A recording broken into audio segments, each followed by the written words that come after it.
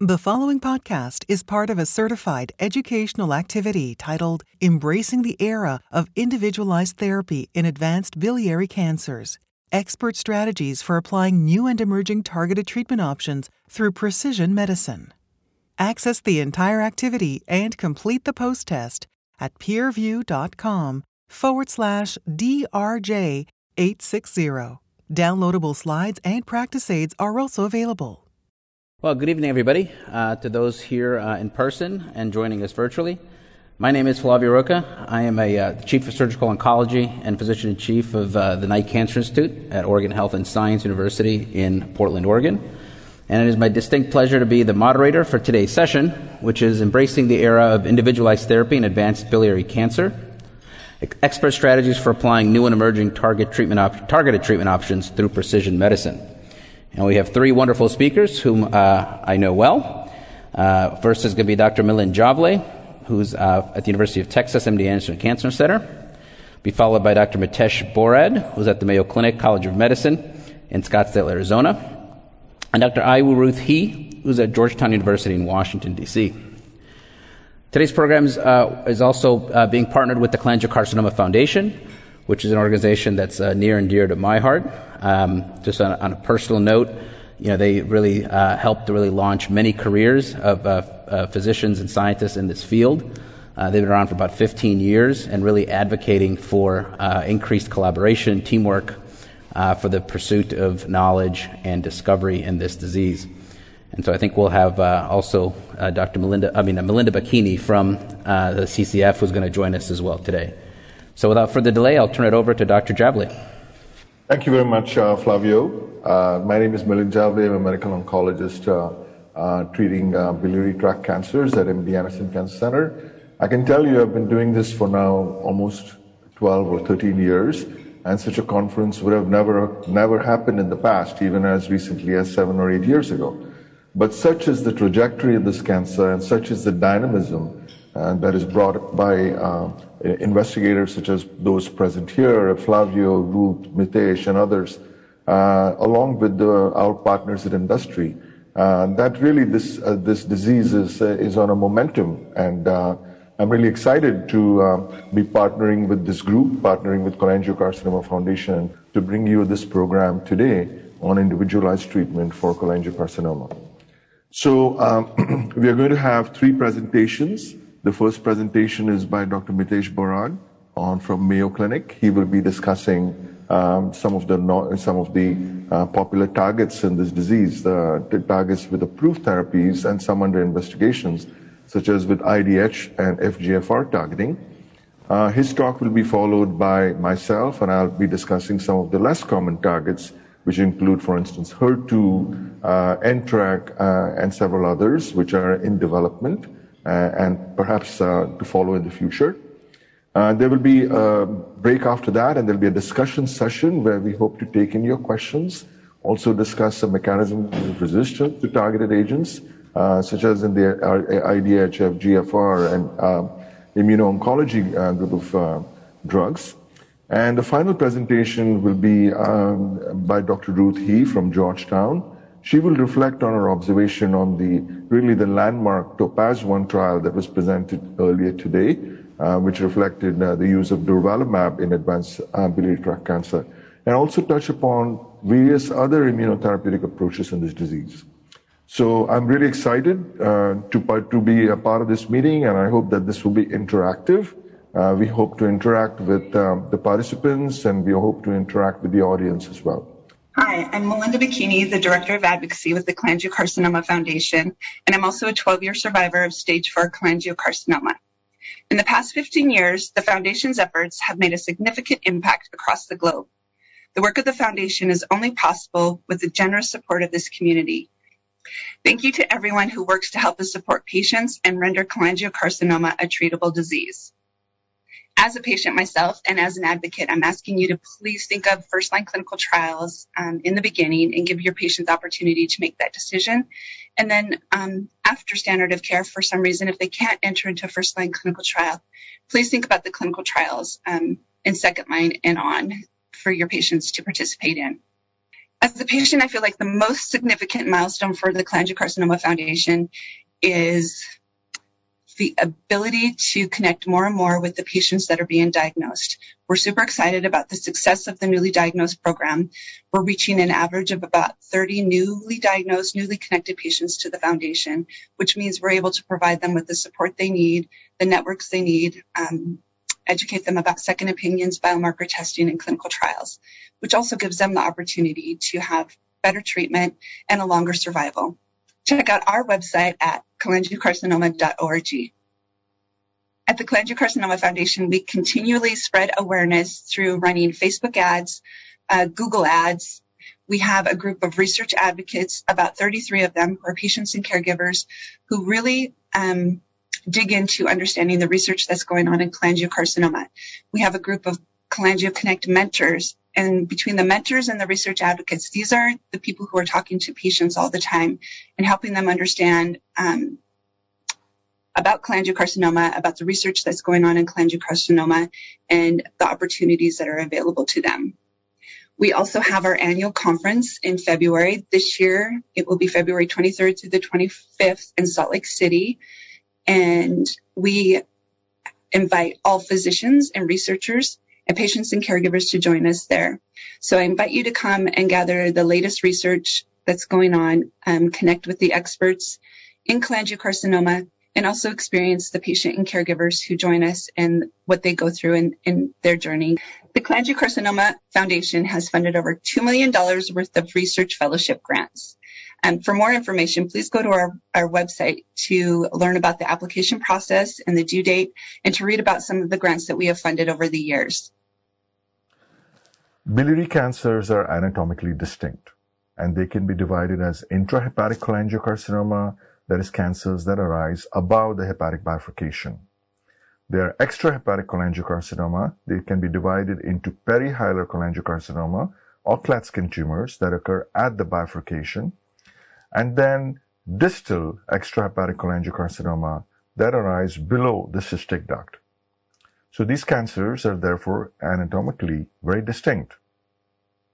And in fact, as you may know, these are also distinct from the genetic basis. These are some of the important molecular markers that you see in intrahepatic cholangiocarcinoma, extrahepatic cholangiocarcinoma, and gallbladder cancer.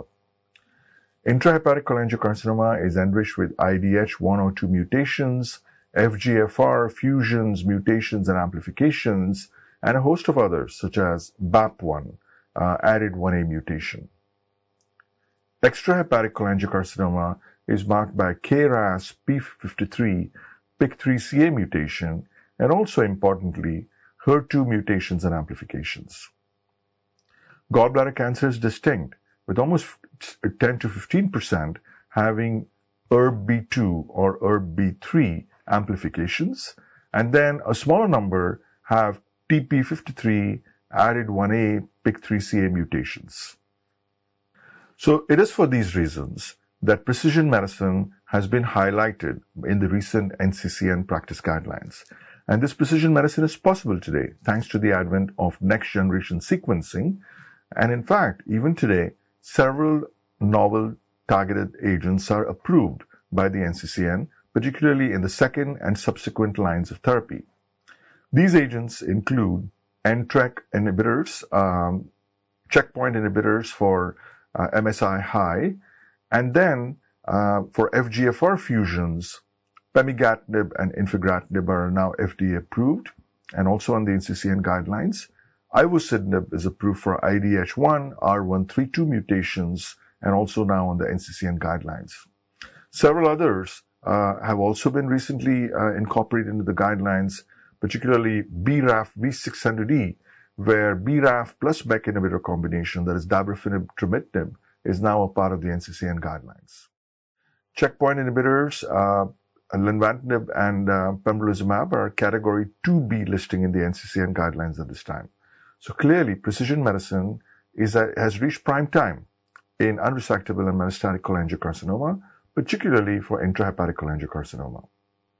Unfortunately, there are several shortcomings in terms of precision medicine for advanced biliary tract cancer. In fact, a recent assessment of 1,000 oncology providers managing patients with advanced CCA demonstrated that the majority were not confident in their use of targeted therapies in patients with advanced biliary tract cancer, particularly cholangiocarcinoma.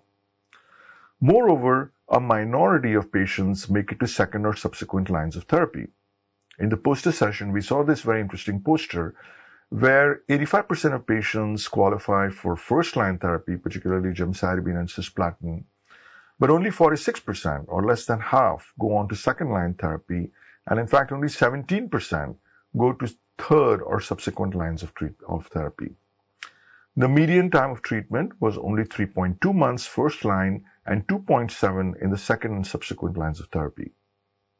So clearly, biliary tract cancers and cholangiocarcinoma represent areas of great unmet need. And in this session, Dr. Borad will provide a summary of available targeted therapies in this talk. There is yet another important shortcoming, that is clinical trials. Very few patients with biliary tract cancers enroll in clinical trials. In fact, at this time, it is believed only 3 to 5% of adult cancer patients with biliary tract cancer will enroll in trials. There are several reasons for this. One is the molecular heterogeneity of this tumor. Often these patients have liver dysfunction. Therefore, these patients often don't qualify. And then there's the relative rarity of this disease, which presents an important challenge for clinical enrollment. Dr. He and I will provide a summary of promising targeted and immune-based therapies, including precision-changing data from TOPAZ-1 for biliary tract cancer. Moreover, we will hear from patients of different aspects of their treatment journey. So let's get started with Dr. Mitesh Borad from Mayo Clinic. Thank you, Dr. Javli, for that kind introduction. It's a great pleasure to be with everyone this evening at the PeerView Live Symposium at ASCO GI 2022. I will take stock of the arsenal as highlighted here, highlighting new approvals, emerging evidence, and ongoing clinical trials pertaining to FGFR and IDH's targets in advanced cholangiocarcinoma. As we all know, a lot has happened during the pandemic, and things didn't remain quiet in cholangiocarcinoma, as you will see. Starting with the pathway, the fibroblast growth factor receptor pathway is a tyrosine kinase pathway which requires ligand receptor binding, leading to dimerization of the receptors and activation of a downstream cascade that leads to the hallmarks of cancer, such as growth, metastasis, angiogenesis, and invasion. We'll start off with a case. I highlight the case of a patient in her mid-40s who has metastatic cholangiocarcinoma with bilobar liver disease and pulmonary metastases. She is symptomatic, as you can see here. Blood counts are not detrimental in a way that therapies cannot be used, and other laboratory parameters are such that there are not limitation of therapies either. The patient received first-line gemcitabine and cisplatin, but unfortunately had disease progression. This patient had NGS testing done and was found to have an FGFR2 BICC1 fusion. Well, what I'll show you will hopefully highlight what we would try to do for these types of patients. So the landmark study was the FIGHT 202 trial looking at pemigatinib, which is an FGFR inhibitor in locally advanced and metastatic cholangiocarcinoma patients. The study had 3 cohorts. Cohort A had 100 patients. These are patients who had FGFR2 fusions or rearrangements. And then 2 smaller cohorts were studied as well. Cohort B looked at patients with other FGF and FGFR pathway alterations, primarily mutations and amplifications. And cohort C were patients which did not have any alterations. Patients were treated with pemigatinib, 13.5 milligrams daily dosing for 2 weeks on and 1 week off. The primary endpoint was overall response rate, which was independently confirmed. As we can see in the primary and current analysis, the response rate is in the mid 30% range. Some complete responses, about 2 to 4%, largely partial responses. The duration of response is in the 8-month range. Progression-free survival is in the 7-month range. Responders do much better than responders. This is not surprising, of course. This is the case with most therapies where that happens. And survival in responders was 30 months, non-responders 13.7 months. These data led to the FDA approval of pemigatinib and approval in the EU about a year later. So this was the first drug specifically approved for cholangiocarcinoma in April 2020. Shown again here are the overall survival data. So patients with fusions in cohort A had 17.5-month overall survival. Responders, 30.1 months, compared to non-responders, 13.7 months. This was much more significant compared to cohort B, which was other FGFR pathway alterations, and cohort C, which were patients which did not have any alterations. This could, of course, be somewhat prognostic too, so do keep that in mind when interpreting this data. Quality of life was also measured, and in patients who had progressive disease, shown in red, there was deterioration in quality of life, whereas there was sustenance of quality of life in those patients who had some form of clinical benefit. Moving on to infigratinib, which is the other FGFR inhibitor in this space. Again, a study somewhat over 100 patients.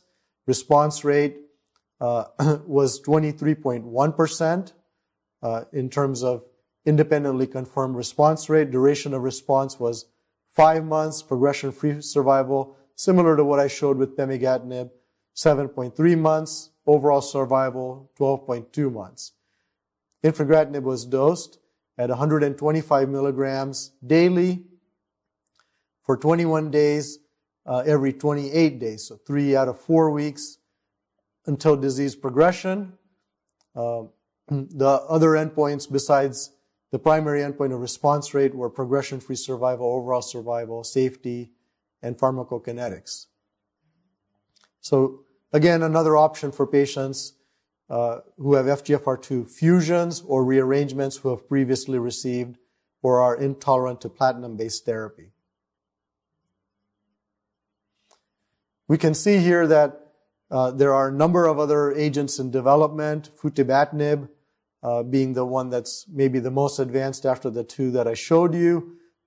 In a study, again, over 100 patients, response rate over 40%, a median progression-free survival of 9 months, and overall survival of 21.7 months.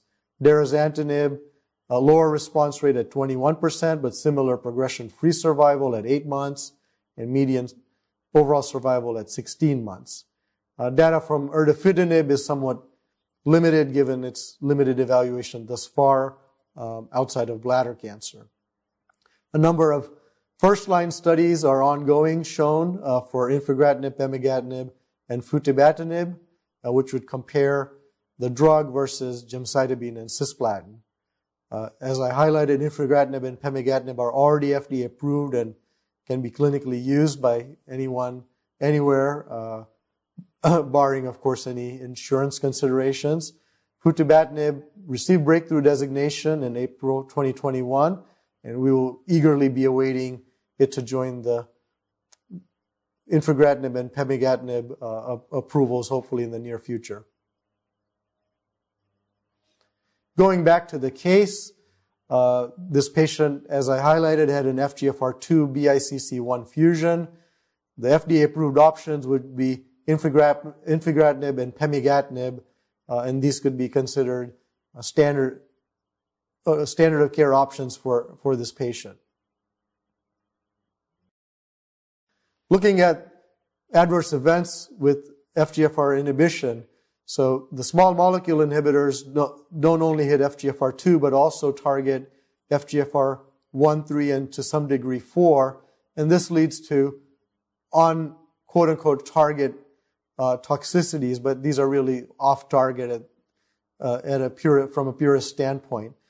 The toxicities would involve, as shown here, on-target on the right and off-target on the left, which would be largely due to general kinase inhibition, predominantly amongst them VEGF receptor inhibition, which would be things like hypertension, proteinuria, fatigue, and arthralgias. Looking at the FGFR-specific toxicities, hyperphosphatemia results from FGFR1 and 4 inhibition. You also get FGFR2-related toxicities such as nail changes, onycholysis being the predominant amongst these, alopecia, mucosal toxicities, other skin toxicities such as a rash, and importantly, ocular toxicities ranging from dry eye to retinal detachment. Management of hyperphosphatemia. This is sort of a new toxicity that has been introduced into this space with FGFR inhibitors. And based on the level of phosphate, one can manage this with a low phosphate diet, ranging to having to hold the drug. And in between, you might use phosphate binding agents such as sevelamer. Consulting a nutritionist can also be helpful if there are challenges for particular patients. Ocular toxicities are particularly worrisome, especially if they are serious, with things such as retinal detachment. As you can see, things such as cataracts, dry eyes, central serous retinopathy, and retinal detachment have been noted with all of the FGFR inhibitors utilized thus far. Infigratinib and pemigatinib have these toxicities, and given that they are FDA approved and would be used, these should be kept in mind. Management of these toxicities would range from holding the drug and dose reducing to having the guidance of an ophthalmologist to help manage these toxicities. I would recommend all patients who get FGFR inhibitors have an ophthalmologist involved in their care from the outset. Similarly, with dermatological toxicities, you have paronychia, onycholysis, alopecia, hand-foot syndrome, stomatitis, calcinosis cutis, and calciphylaxis being the range of spectrum of toxicities that can be observed in these patients. These can be managed with things such as iodine application to steroids, to antibiotics, and in severe cases, drug discontinuation and dose reductions. Again, having a dermatologist be involved in the management of these patients, likely from the outset, would be advisable. Moving on to the other target, for which now there are new standard of care options. We have IDH1, isocitrate dehydrogenase 1. This is found in about 15% or so patients with cholangiocarcinoma, predominantly intrahepatic. Ivosidenib is a drug that has undergone phase 3 evaluations now compared to placebo in a second-line setting, as shown here. A study was conducted looking at ivosidenib, 500 daily versus placebo, 2-to-1 randomization. Patients had advanced metastatic cholangiocarcinoma with IDH1 mutant status, good ECOG performance score 0 or 1, 1 or 2 prior therapies. Patients would have to have had measurable disease, and the study had about 180 patients as shown here. Median progression-free survival was 2.7 versus 1.4 months. This was the primary endpoint in terms of independent radiology review. While these numbers are not that significant, they were statistically significant. Median overall survival was 10.3 versus 7.5 months. This was numerically superior but not statistically significant. Given that crossover was allowed, this could have certainly played a significant role in this outcome. 6-month overall survival rate was 69 versus 57%, and 12-month overall survival was 43 versus 36%. Again, shown here are the overall survival and progression-free survival numbers. 10.3 versus 7.5 for overall survival, not statistically significant, and 2.7 versus 1.4 for progression-free survival, statistically significant. There was also an analysis called rank-preserving structural failure time to account for crossover using this methodology. This was significant with a hazard ratio of 0.49, p-value less than 0.0001. However, from a purist standpoint, again, the data was not statistically significant, but certainly trending in the right direction. Collectively, these data led to the FDA approval of ivosidenib in patients with cholangiocarcinoma who have received platinum-based therapies who have IDH1 mutations. In terms of treatment emergent adverse events, ivosidenib is generally an extremely well-tolerated drug. We do see some degree of gastrointestinal toxicity with nausea, diarrhea, and abdominal pain. Also noted is some cough and anemia, which is more significant than placebo. Dose reductions were uncommon. As you can see, 2.6 versus 0% of patients. And interruptions were somewhat more common, but certainly not significant, 26.3 versus 16.9%.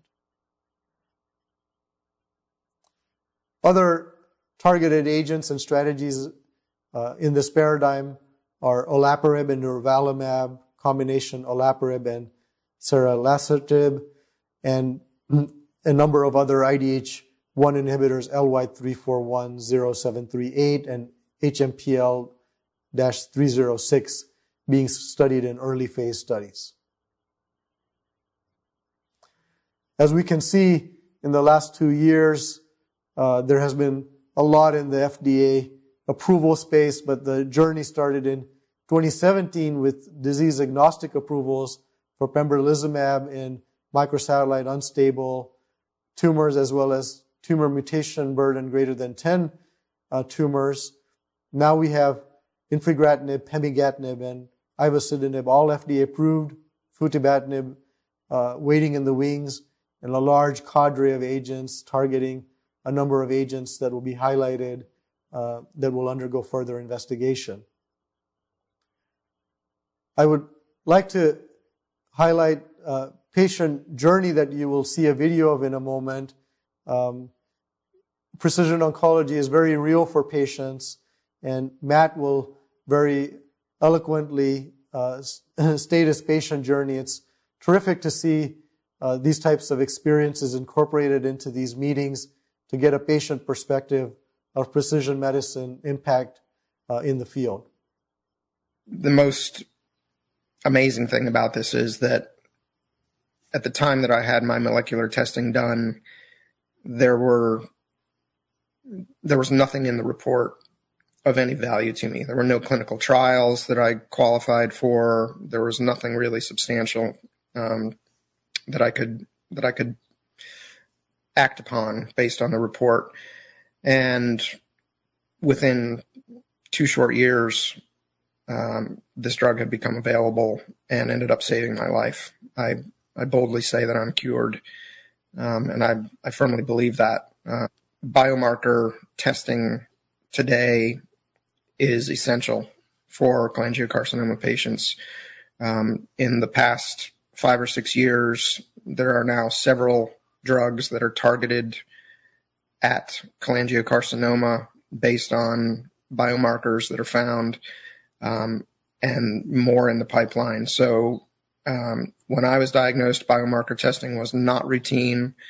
It's becoming more routine, and it's something that people need to really advocate for and insist that it be done, because it can extend or potentially cure for some people. Thank you, Matt, for that very poignant and detailed journey of your course and experience with precision medicine. It is extremely important to get the patient perspective in meetings like this, and we again want to thank Matt for kindly sharing his experience in this regards. There is a lot more to do in precision medicine, as you will see in the remainder of this symposium. With that being said, I will hand it back over to Dr. Javli to take things from here. I'd like to thank the audience for their attention and for the kind invitation to be part of this evening. Thank you. Thank you very much. My topic is tailoring treatment approaches with emerging strategies in biliary tract cancer, with the focus of HER2 and other molecularly driven targets. So this complicated figure explains some of the molecular alterations in biliary tract cancer that are actionable even at this time. So we heard about FGFR2 fusions, we heard about IDH1 and 2 mutations, but there are several other targets, fortunately, in biliary tract cancer.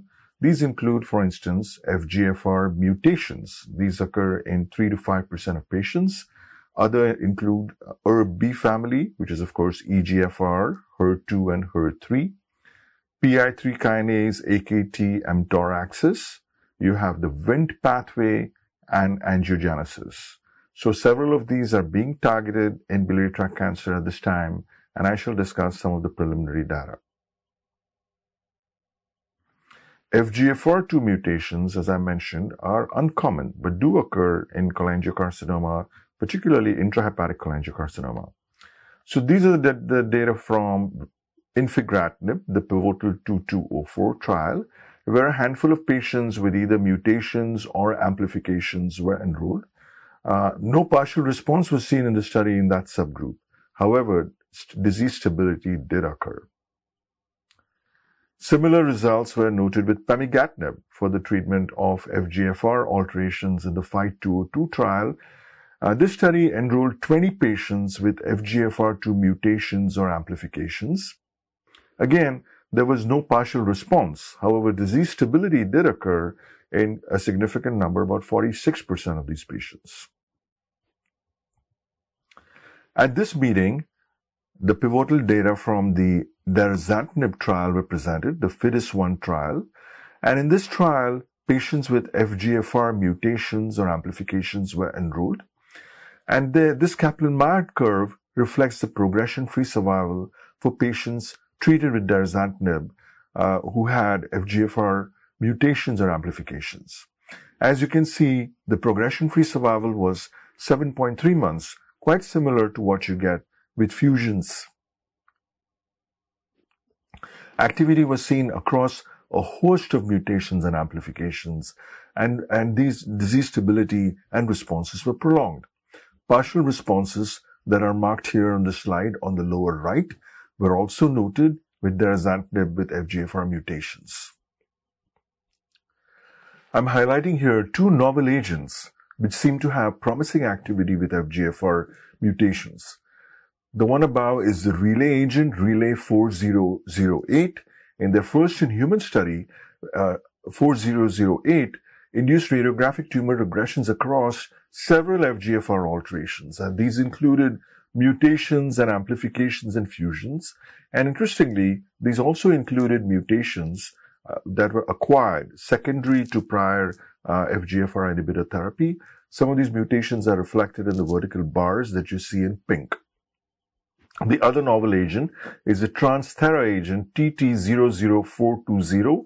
This is a multi-targeted tyrosine kinase inhibitor that focuses on FGFR, and several of these patients had disease stability, with 2 experiencing PR.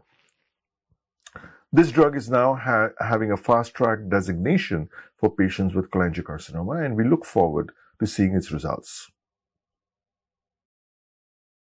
Next, I'm going to present a patient case. This is a patient from my practice. He's an elderly gentleman who presented with obstructive jaundice. There was an ill-defined mass that you see on the CT scan from the upper left that was seen it was seen centrally, about 5 centimeters in size. This mass invaded the bile ducts as well as the portal vein. So therefore, this mass was considered unresectable at diagnosis.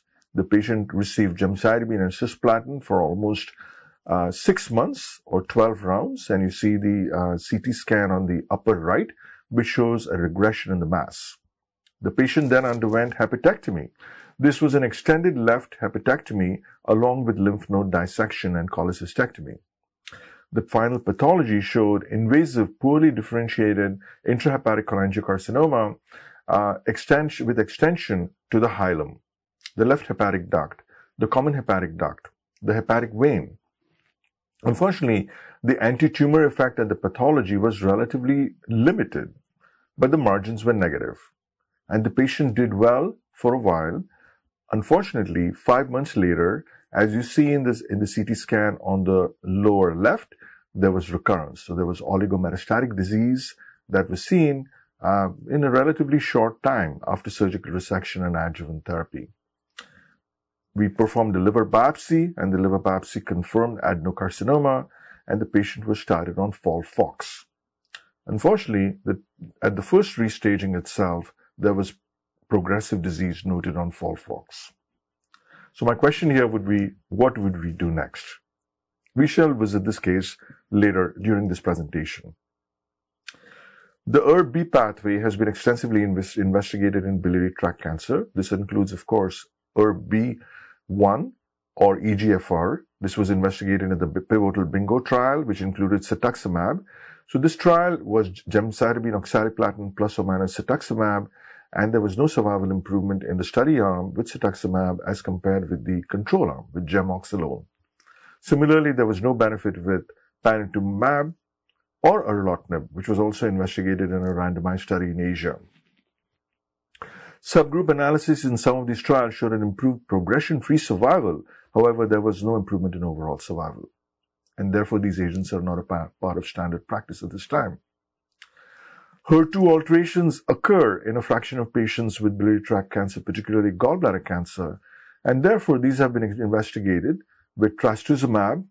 Unfortunately, the varlitinib study, varlitinib is a pan-EGFR inhibitor that was found to have no improvement in progression-free survival or overall survival in a randomized study recently.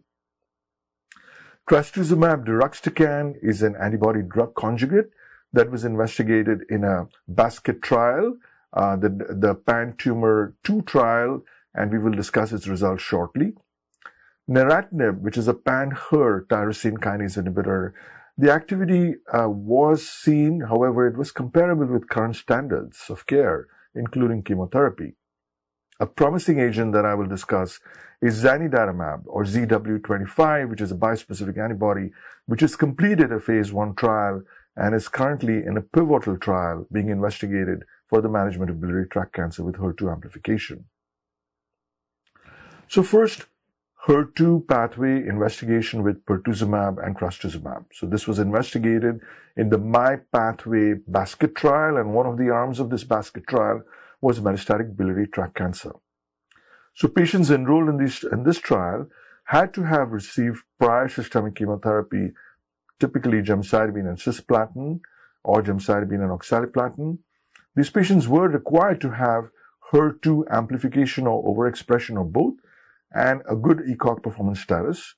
These patients were then treated with pertuzumab with a loading dose followed by a maintenance dose, and similarly with trastuzumab. So this was a pertuzumab and trastuzumab combination similar to what is being used now in breast cancer. The study results were reported recently, and after a median follow-up of 8.1 months, 9 out of these 39 patients had an objective response. And as we shall see in the next slide, these responses were sustained.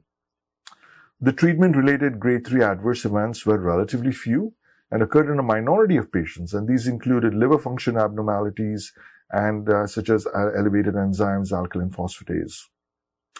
There were no treatment-related serious adverse events or grade 4 events of death, so the treatment was overall very well tolerated.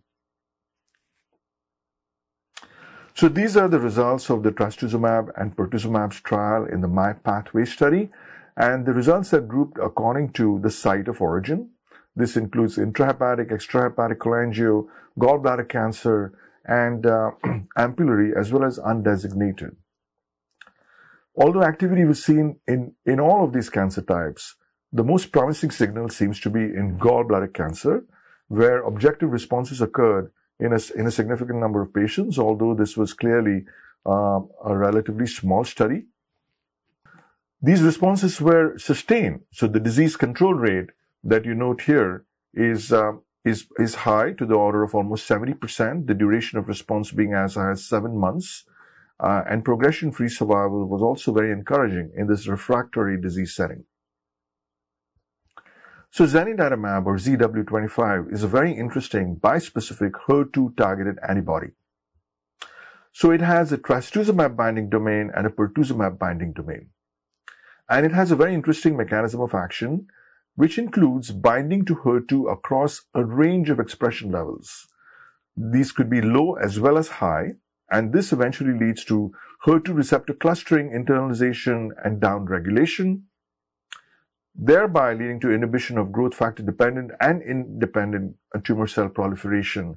And it also has an immune ADCC effect, which can be exploited in the clinic. Zanidatamab has been investigated now in biliary tract cancer in a phase 1 trial with very promising results. As you can see in the waterfall plot, majority of patients experienced disease stability or response. In fact, the response rate was 40%, the duration of response was 7.4 months, disease control rate was 65%. And these impressive data support the pivotal trial, the Horizon BTC-01 international trial, which will hopefully have an encouraging signal leading to approval of this agent. Back to the patient case. We recall that this patient was treated with gemcitabine cisplatin, had surgery, recurred, and there was treated with FOLFOX with a very suboptimal response. So this patient then underwent next generation sequencing, and the next generation sequencing revealed that there was HER2 amplification, which was also confirmed on FISH as well as by immunohistochemistry. So the patient was then enrolled on the zanidatamab, or ZW25 trial, which resulted in a very good response. Although you see on the CT scan on the lower left, this was oligometastatic disease. It did respond with a partial response, and the treatment was continued for a significant length of time, in fact, almost close to 2 years. And the patient was then referred to surgical resection, rendering him NED with no further evidence of disease. So these are encouraging results, and we hope for promising results in the pivotal trial as well.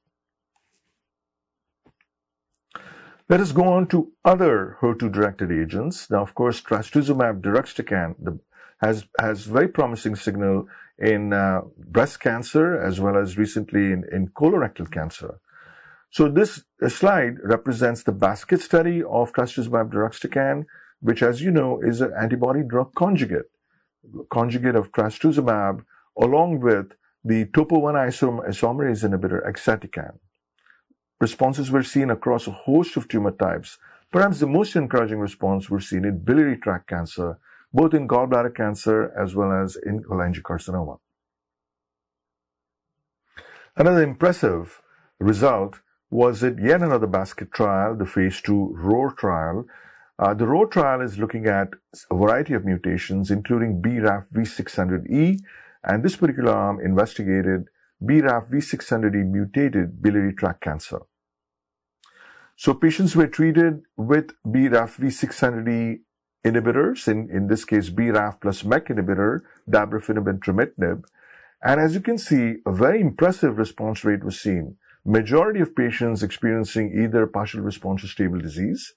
The overall response rate was 22% with investigator assessment, 20% by independent review. Progression-free survival was 9 months, and median overall survival was 14 months in this arm, with patients who had already received chemotherapy and were refractory. So this combination has therefore now made it to the NCCN guidelines. There has been a tumor-agnostic approval for TRK fusions, and TRK fusions, as you recall, lead to a variety of downstream activation pathways such as the PI3 kinase, the MAP kinase pathway, PLC gamma pathways. TRK alterations occur rarely but have been described in biliary tract cancer. And for them, larotrectinib and entrectinib are two TRK inhibitor options that are approved and result in spectacular results. Another important target that I'd like to discuss is DNA repair, particularly DNA repair inhibition by PARP inhibitors. In fact, 20 to 25% of patients with biliary tract cancer have DNA repair defects, which result in homologous recombination repair deficiency. Alterations in HRD genes create a vulnerability. This can be targeted by DNA repair inhibitors. PARP1 and PARP2 are members of the PARP family that are furthest along in development, and some of these agents are currently approved. PARP inhibition targets synthetic lethality in biliary tract cancers that have DNA repair genetic alterations. There are two trials that I wish to highlight. One is a phase 2 trial of olaparib in advanced biliary tract cancer expressing or aberrant DNA repair, and the schema of this trial is reflected below, where patients with DNA repair defects receive 300 milligrams twice daily olaparib. If responses are seen in the first group of patients, then additional cohort is accrued and the treatment is continued until progression or toxicity. This study is being conducted by the accrue group and is actively enrolling at this time. There is another phase 2 trial of niraparib that targets BAP1 and other DDR or DNA damage response genes in cancers, including biliary tract cancer, and results of that study are also eagerly awaited. There are several other trials that are now being investigated in biliary tract cancer. One includes PIK3CA or AKT. These can now be targeted with PIK3 inhibitors such as copansilib or AKT inhibitors. RISPO fusions, RNF43 mutations occur rarely but can be targeted effectively with porcupine inhibitors. KRAS is an important target, really the Achilles heel in many cancers. As you know, there is an effective KRAS G12C targeted therapy. G12D is also under investigation at this time. ALK alterations occur commonly in lung cancer, uncommonly but do occur in biliary tract cancer, and now can be targeted with crizotinib and ceritinib. So as you can see, there are several targets in biliary tract cancer. Although these may be rare alterations in a rare tumor, they can be targeted using basket design, and hopefully we shall see several of these results in the next couple of years. All right, that was it was exciting to discuss these targeted therapies and molecular sequencing in biliary tract cancer. I want to welcome Ruth and Mitesh again, and Flavio, thank you for holding the fort for us live. I'm going to start with a question for Ruth. Clearly, molecular sequencing is an important part of treatment for biliary tract cancer. Can you highlight us about your own practice trend? How often do you biopsy patients or rebiopsy them if they don't have enough tissue, because tissue is always the issue here? Do you frequently use liquid biopsies? Do you rebiopsy? So these are multiple questions really surrounding around tissue acquisition. Yes. The data presented by Dr. Bort and Dr. Javoli really reflects a lot of energy from the field and precision medicine. So actually, in practice, I profile every patient with advanced biliary cancer. Currently, patients who is resectable, and we're not profiling those patients yet. But any patients who need systemic therapy, I profile them.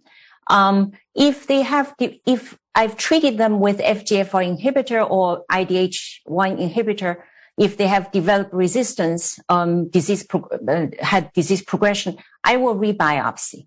I've tried to use liquid biopsy, and sometimes I'm able to identify the finding from tissue biopsy, but not always.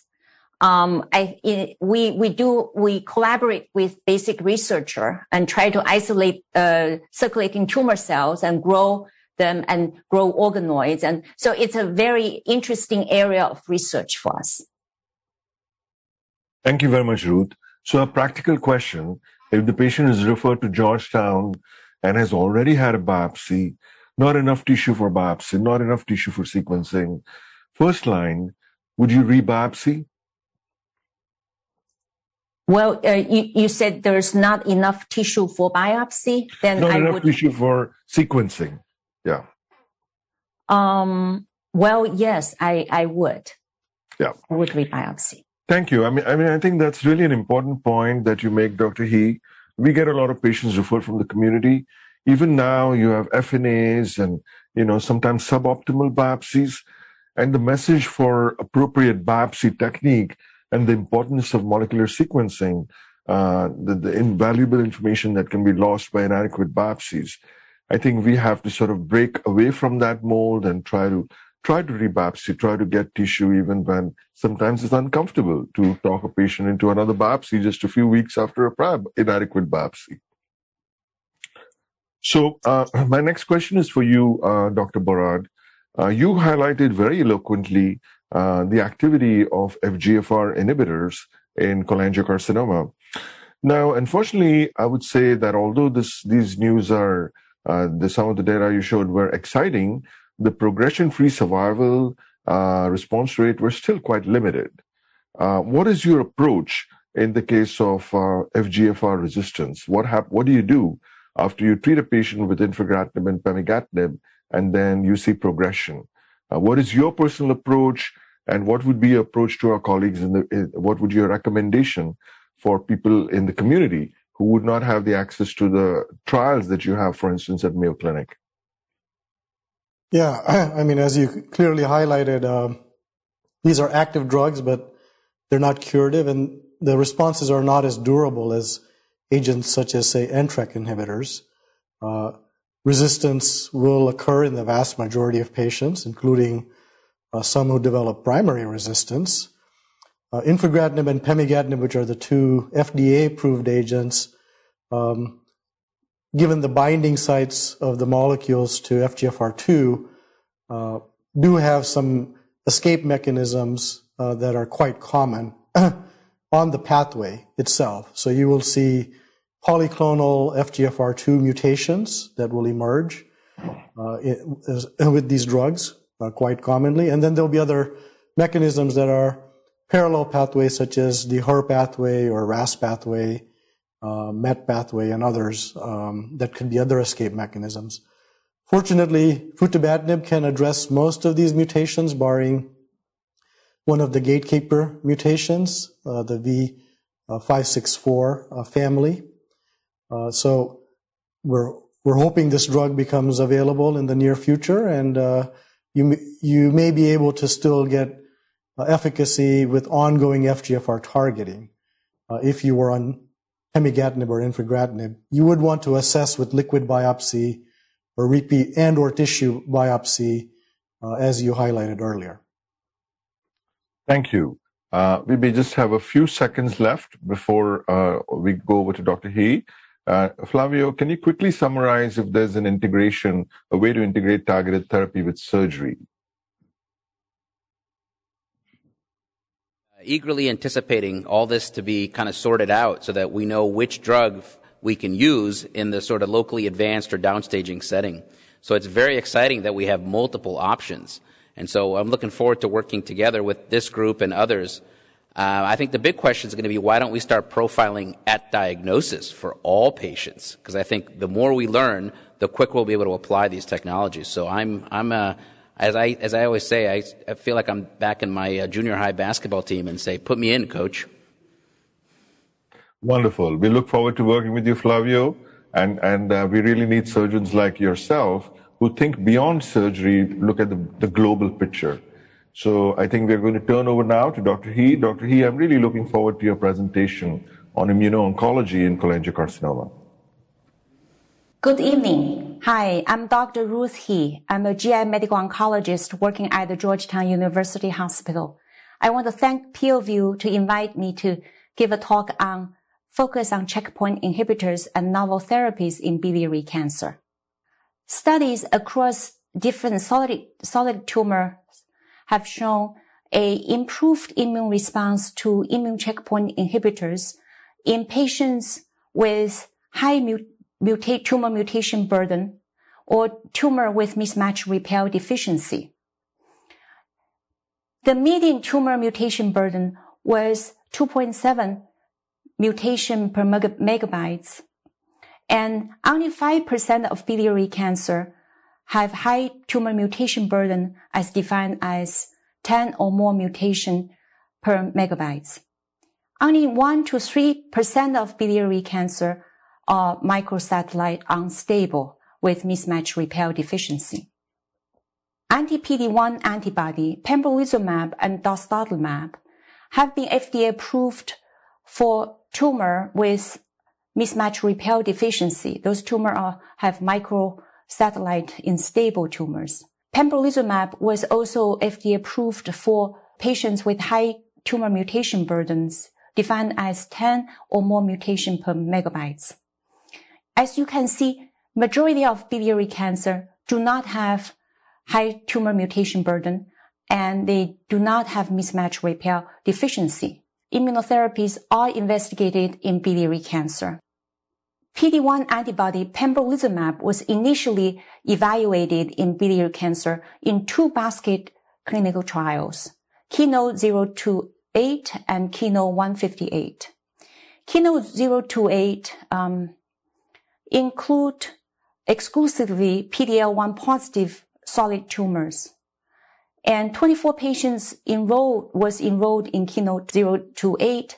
The response rate was 13%, and a durable median duration of response not reached, ranging 24 months to 66 months plus. KEYNOTE-158 is a larger basket trial, enrolled 108 biliary cancer patients. Most of those patients were heavily treated previously. The response rate was reported to be 5.8%. Median duration of response not reached, ranging 24 months to 50 months plus. And the data from this 2 basket trial suggest immune checkpoint inhibitors, anti-PD-1 therapy, is effective, can induce durable response in a subset of patients with biliary cancer. Anti-PD-1 antibody nivolumab monotherapy was studied in a phase 2 study, and 46 biliary cancer patients were enrolled.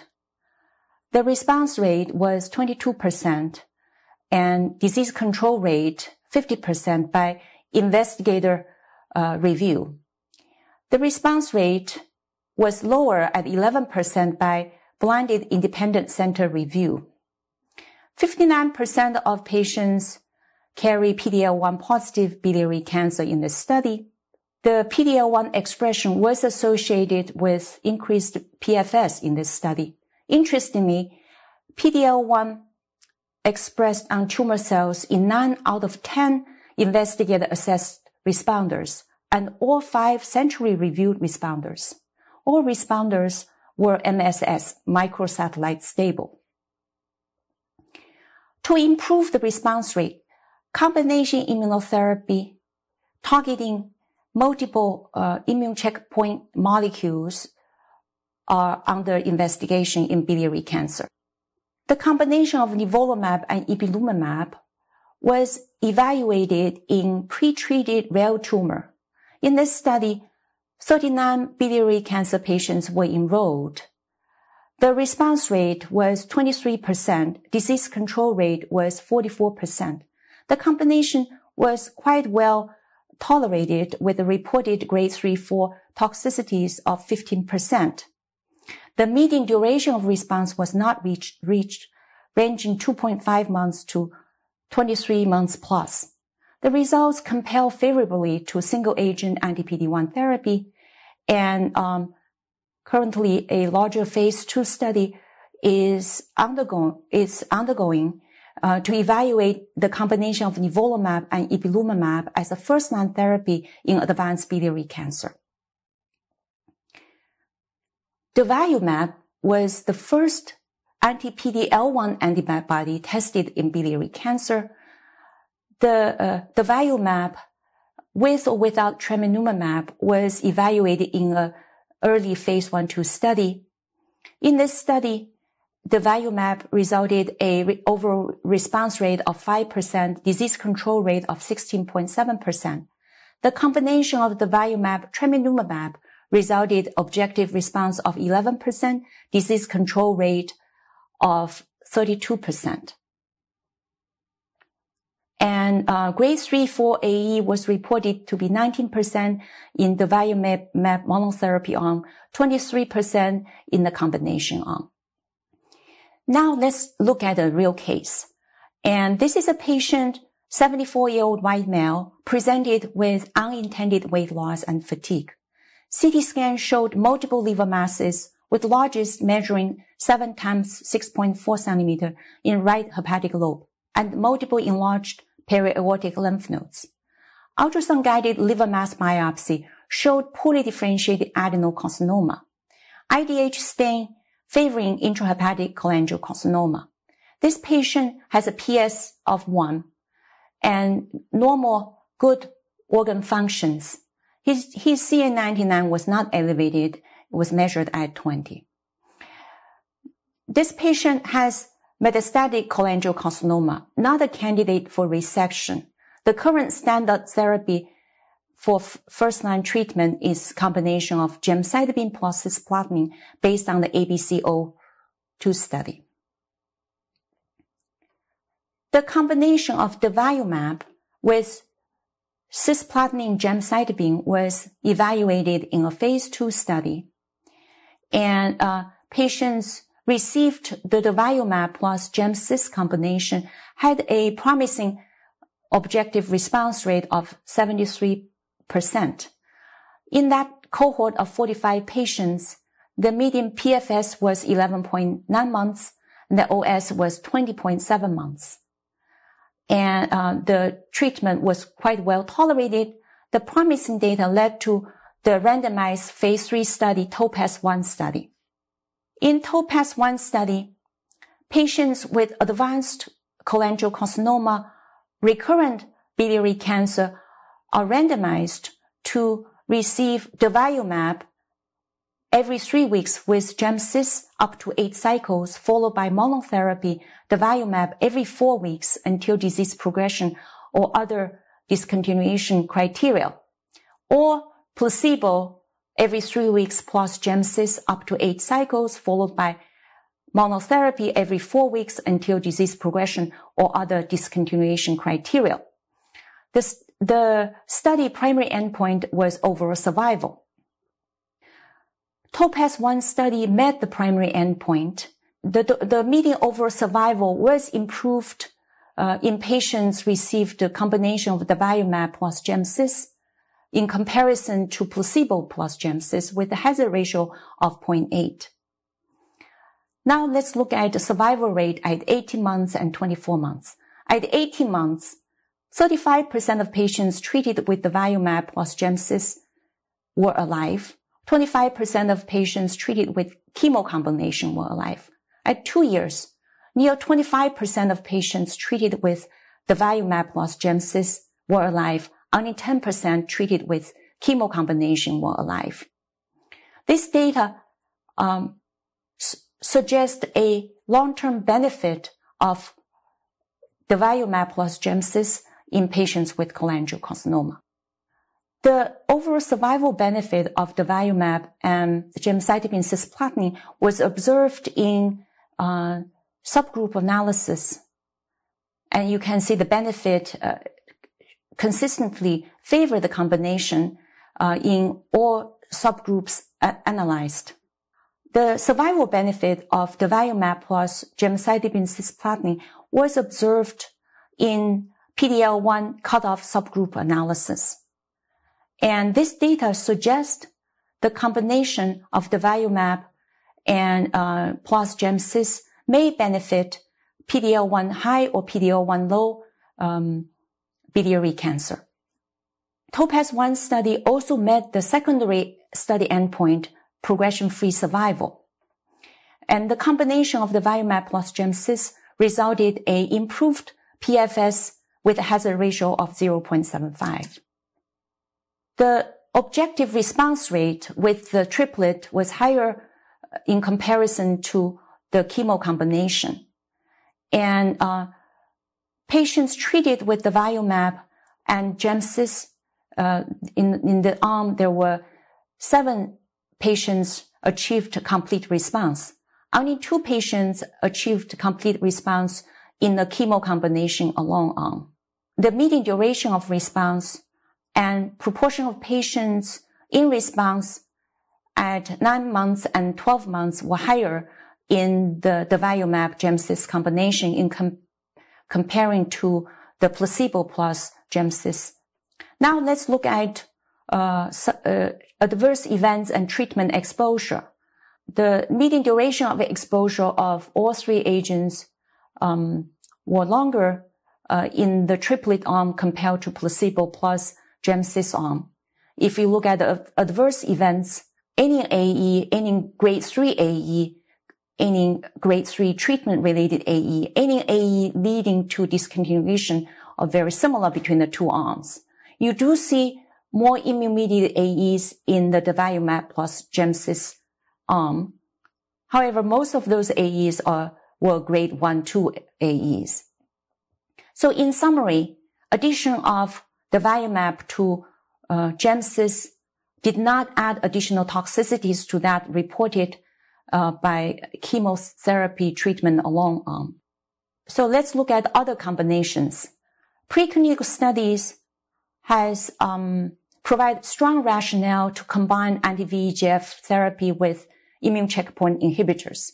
Lenvatinib is a small molecule inhibitor of VEGF, PDGF, FGF, RET, and KIT.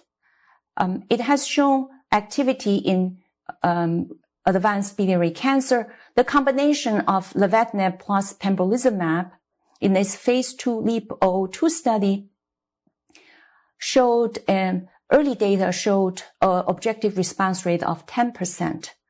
Based on this data, a larger study is enrolling to validate the activity of lenvatinib plus pembrolizumab in biliary cancer. Another exciting drug is arginase inhibitor.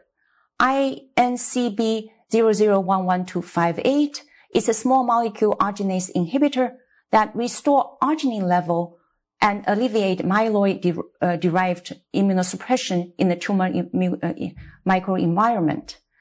A phase 1-2 study evaluated different doses of this arginase inhibitor in combination with gemcitabine and cisplatin. The phase 2 study will enroll patients as an expansion cohort.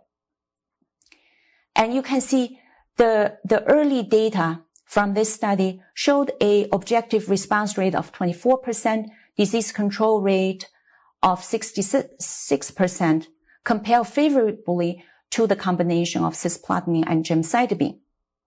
And the combination of this arginase inhibitor in combination with GemCis is under further investigation.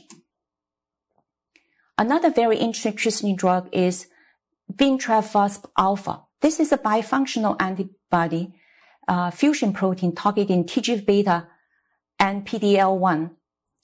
And in this early phase 2 study has showed a objective response rate of 10% per RECIST 1.1. Phase 2-3 study evaluating bintrafusp alpha and chemotherapy as a first-line therapy for biliary cancer has completed enrollment in the phase 2 portion and is currently ongoing. There are many other exciting combinations are being evaluated in biliary cancer. Here is a limited list of studies evaluating immunotherapy combination. So now let's look at the treatment option slide that was presented earlier in the talk. And you can see now we have an expanding list of options for first-line treatment of advanced biliary cancer. Gemcitabine cisplatin is the standard therapy based on data from ABC-02 study. Now, the TOPAZ-1 study support the combination of durvalumab plus gemcitabine and cisplatin. In addition, the remaining chemotherapy combinations have shown activity in this disease.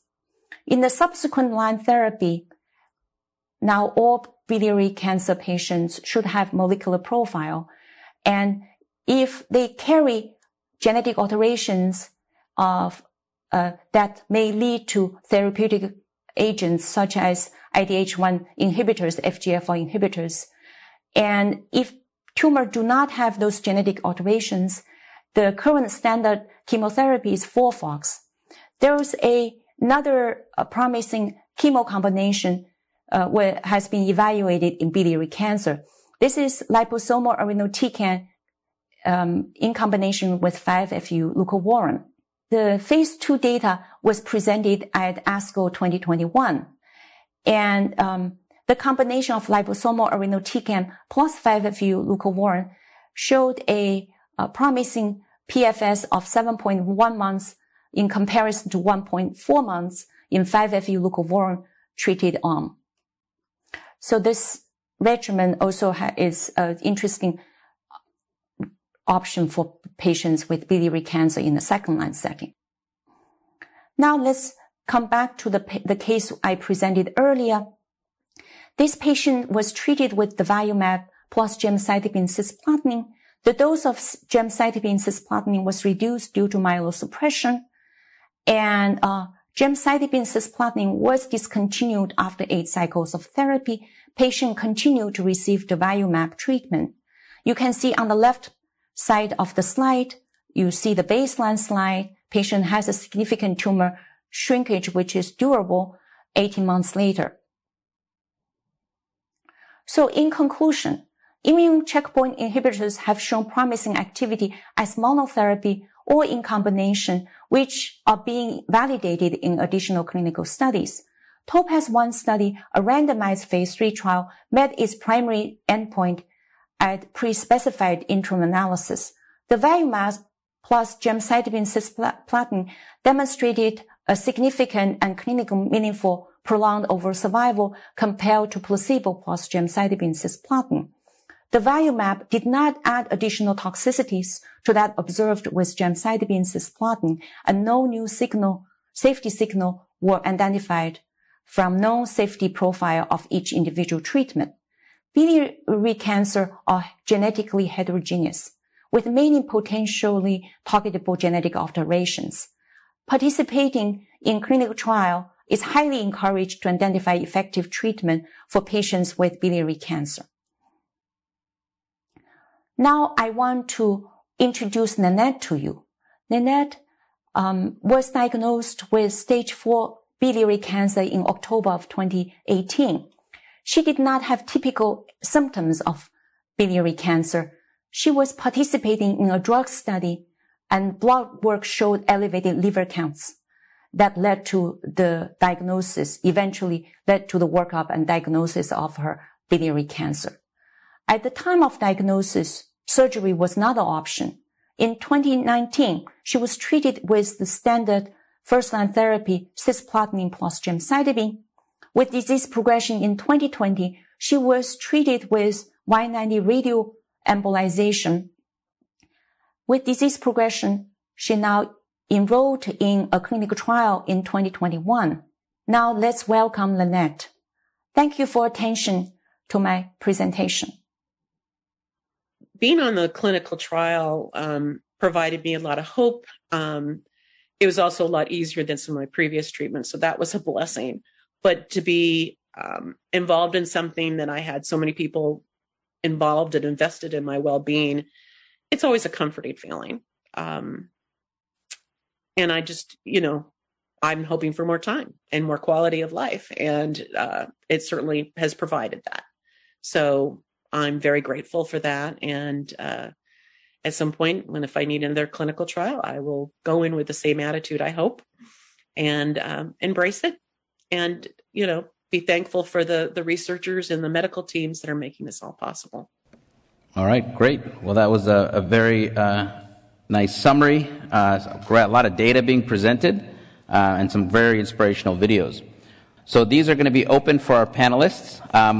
We'll start with sequencing of FGFR inhibitors for second-line therapy with patients who have the fusion but may have received a combination chemotherapy and immunotherapy in the frontline setting.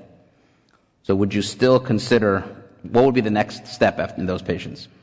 I think the question is, the patient has progressed after, say, frontline chemo-immuno. Yep. We have FGFR fusion, and what would we do next? You got it. I think clearly, we have 2 FDA-approved agents. As Dr. Borad mentioned, we may have another. So we will use one of those.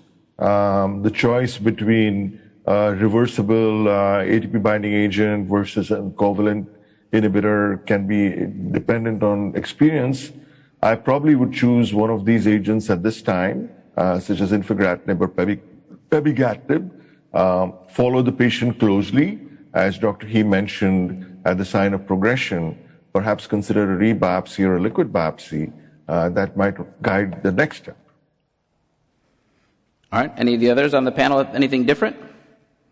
No, we would concur that makes the most sense. Great. Yes, I agree. What about the TOPAZ data, one that was presented today? Do you expect that durvalumab will be incorporated in the first-line regimen immediately, or are you still going to wait for FDA approval? And then would you stop GemCis after the 6 months done that was presented in the study? So TOPAZ-1 met the primary endpoint. The data is currently under review. I think we would wait for the FDA approval to get this treatment covered by insurance. What's the second part of the question? Would you stop GemCis after 6 months, as done in the study? So that was a discussion point at today's presentation in the afternoon. I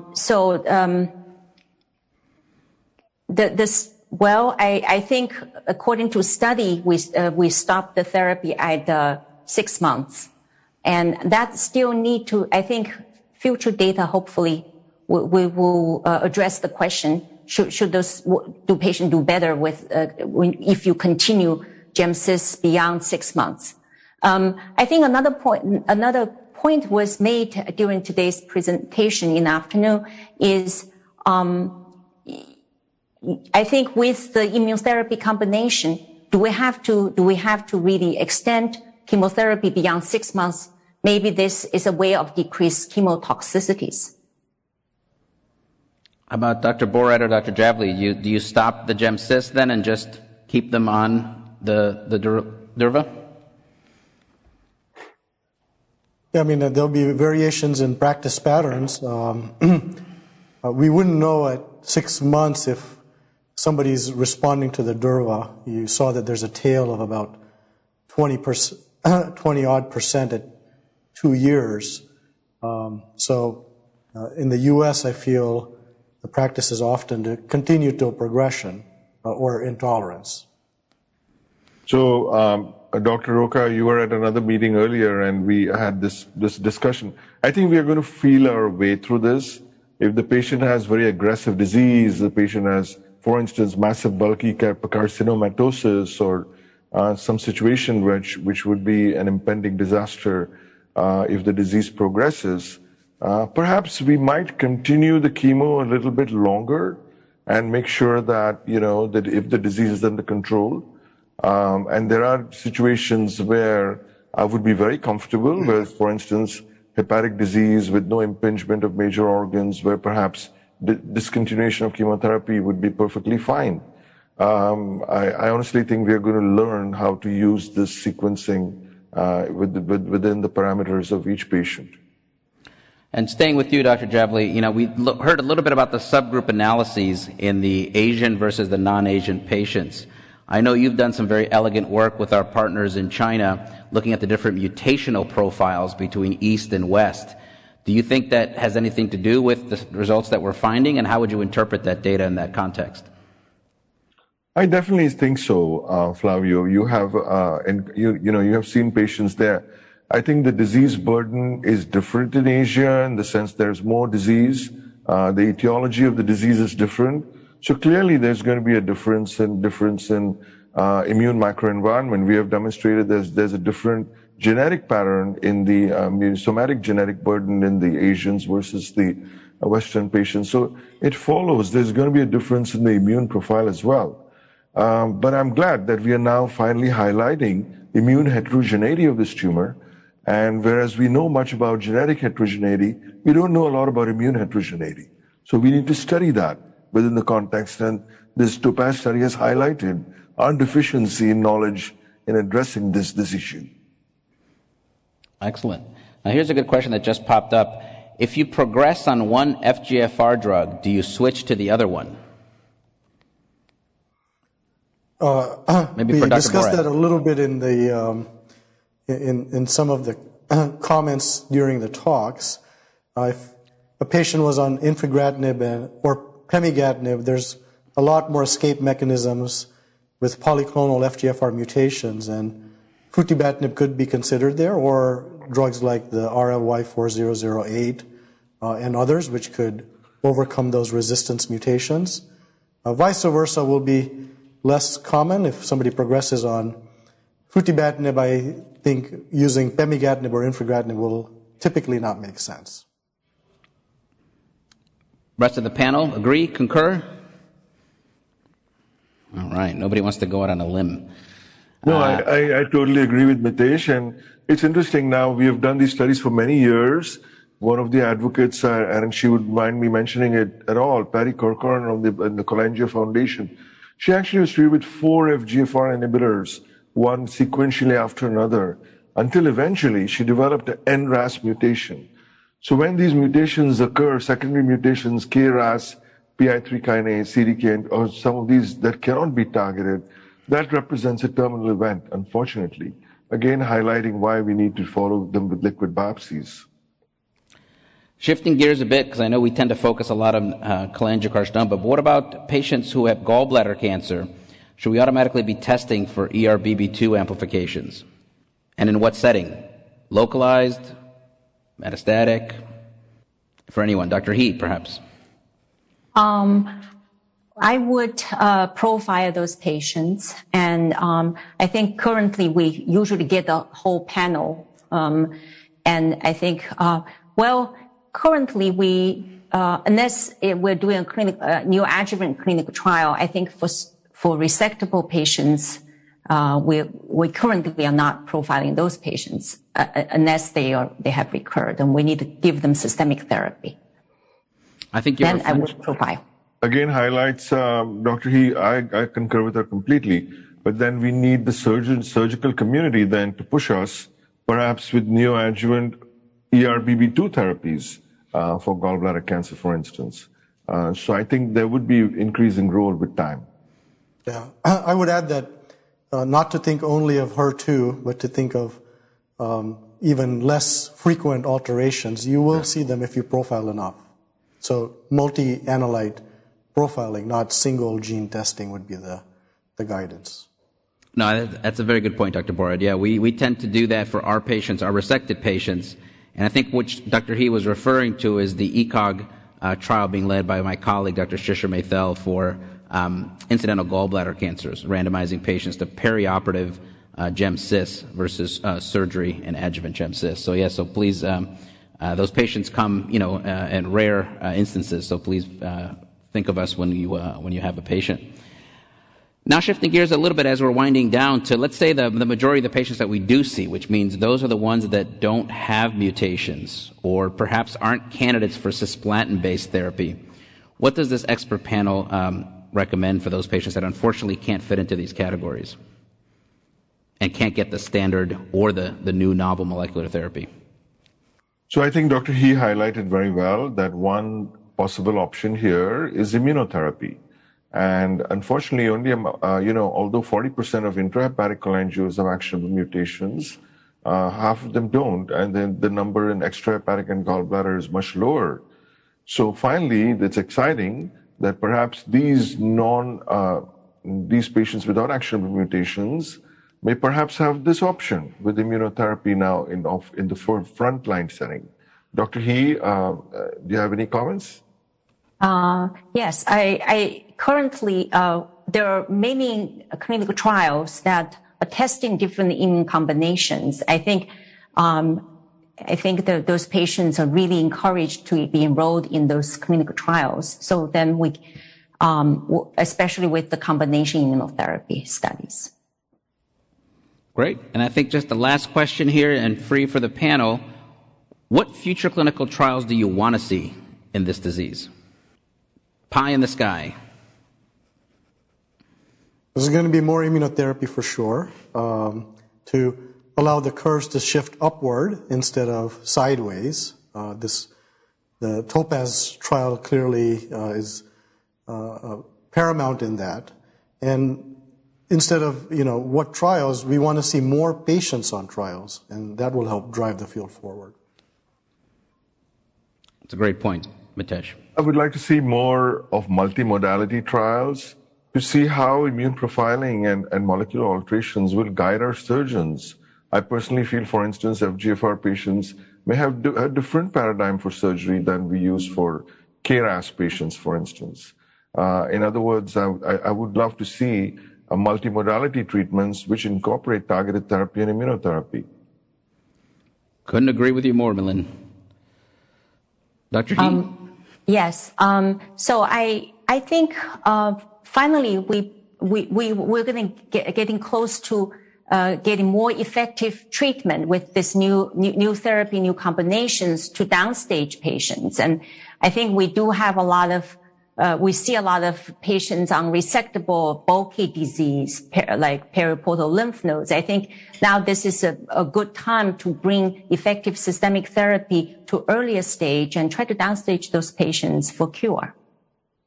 Great. Well, I think we're actually just a little bit over. I think I want to obviously thank our esteemed panelists for a great lecture, a great discussion.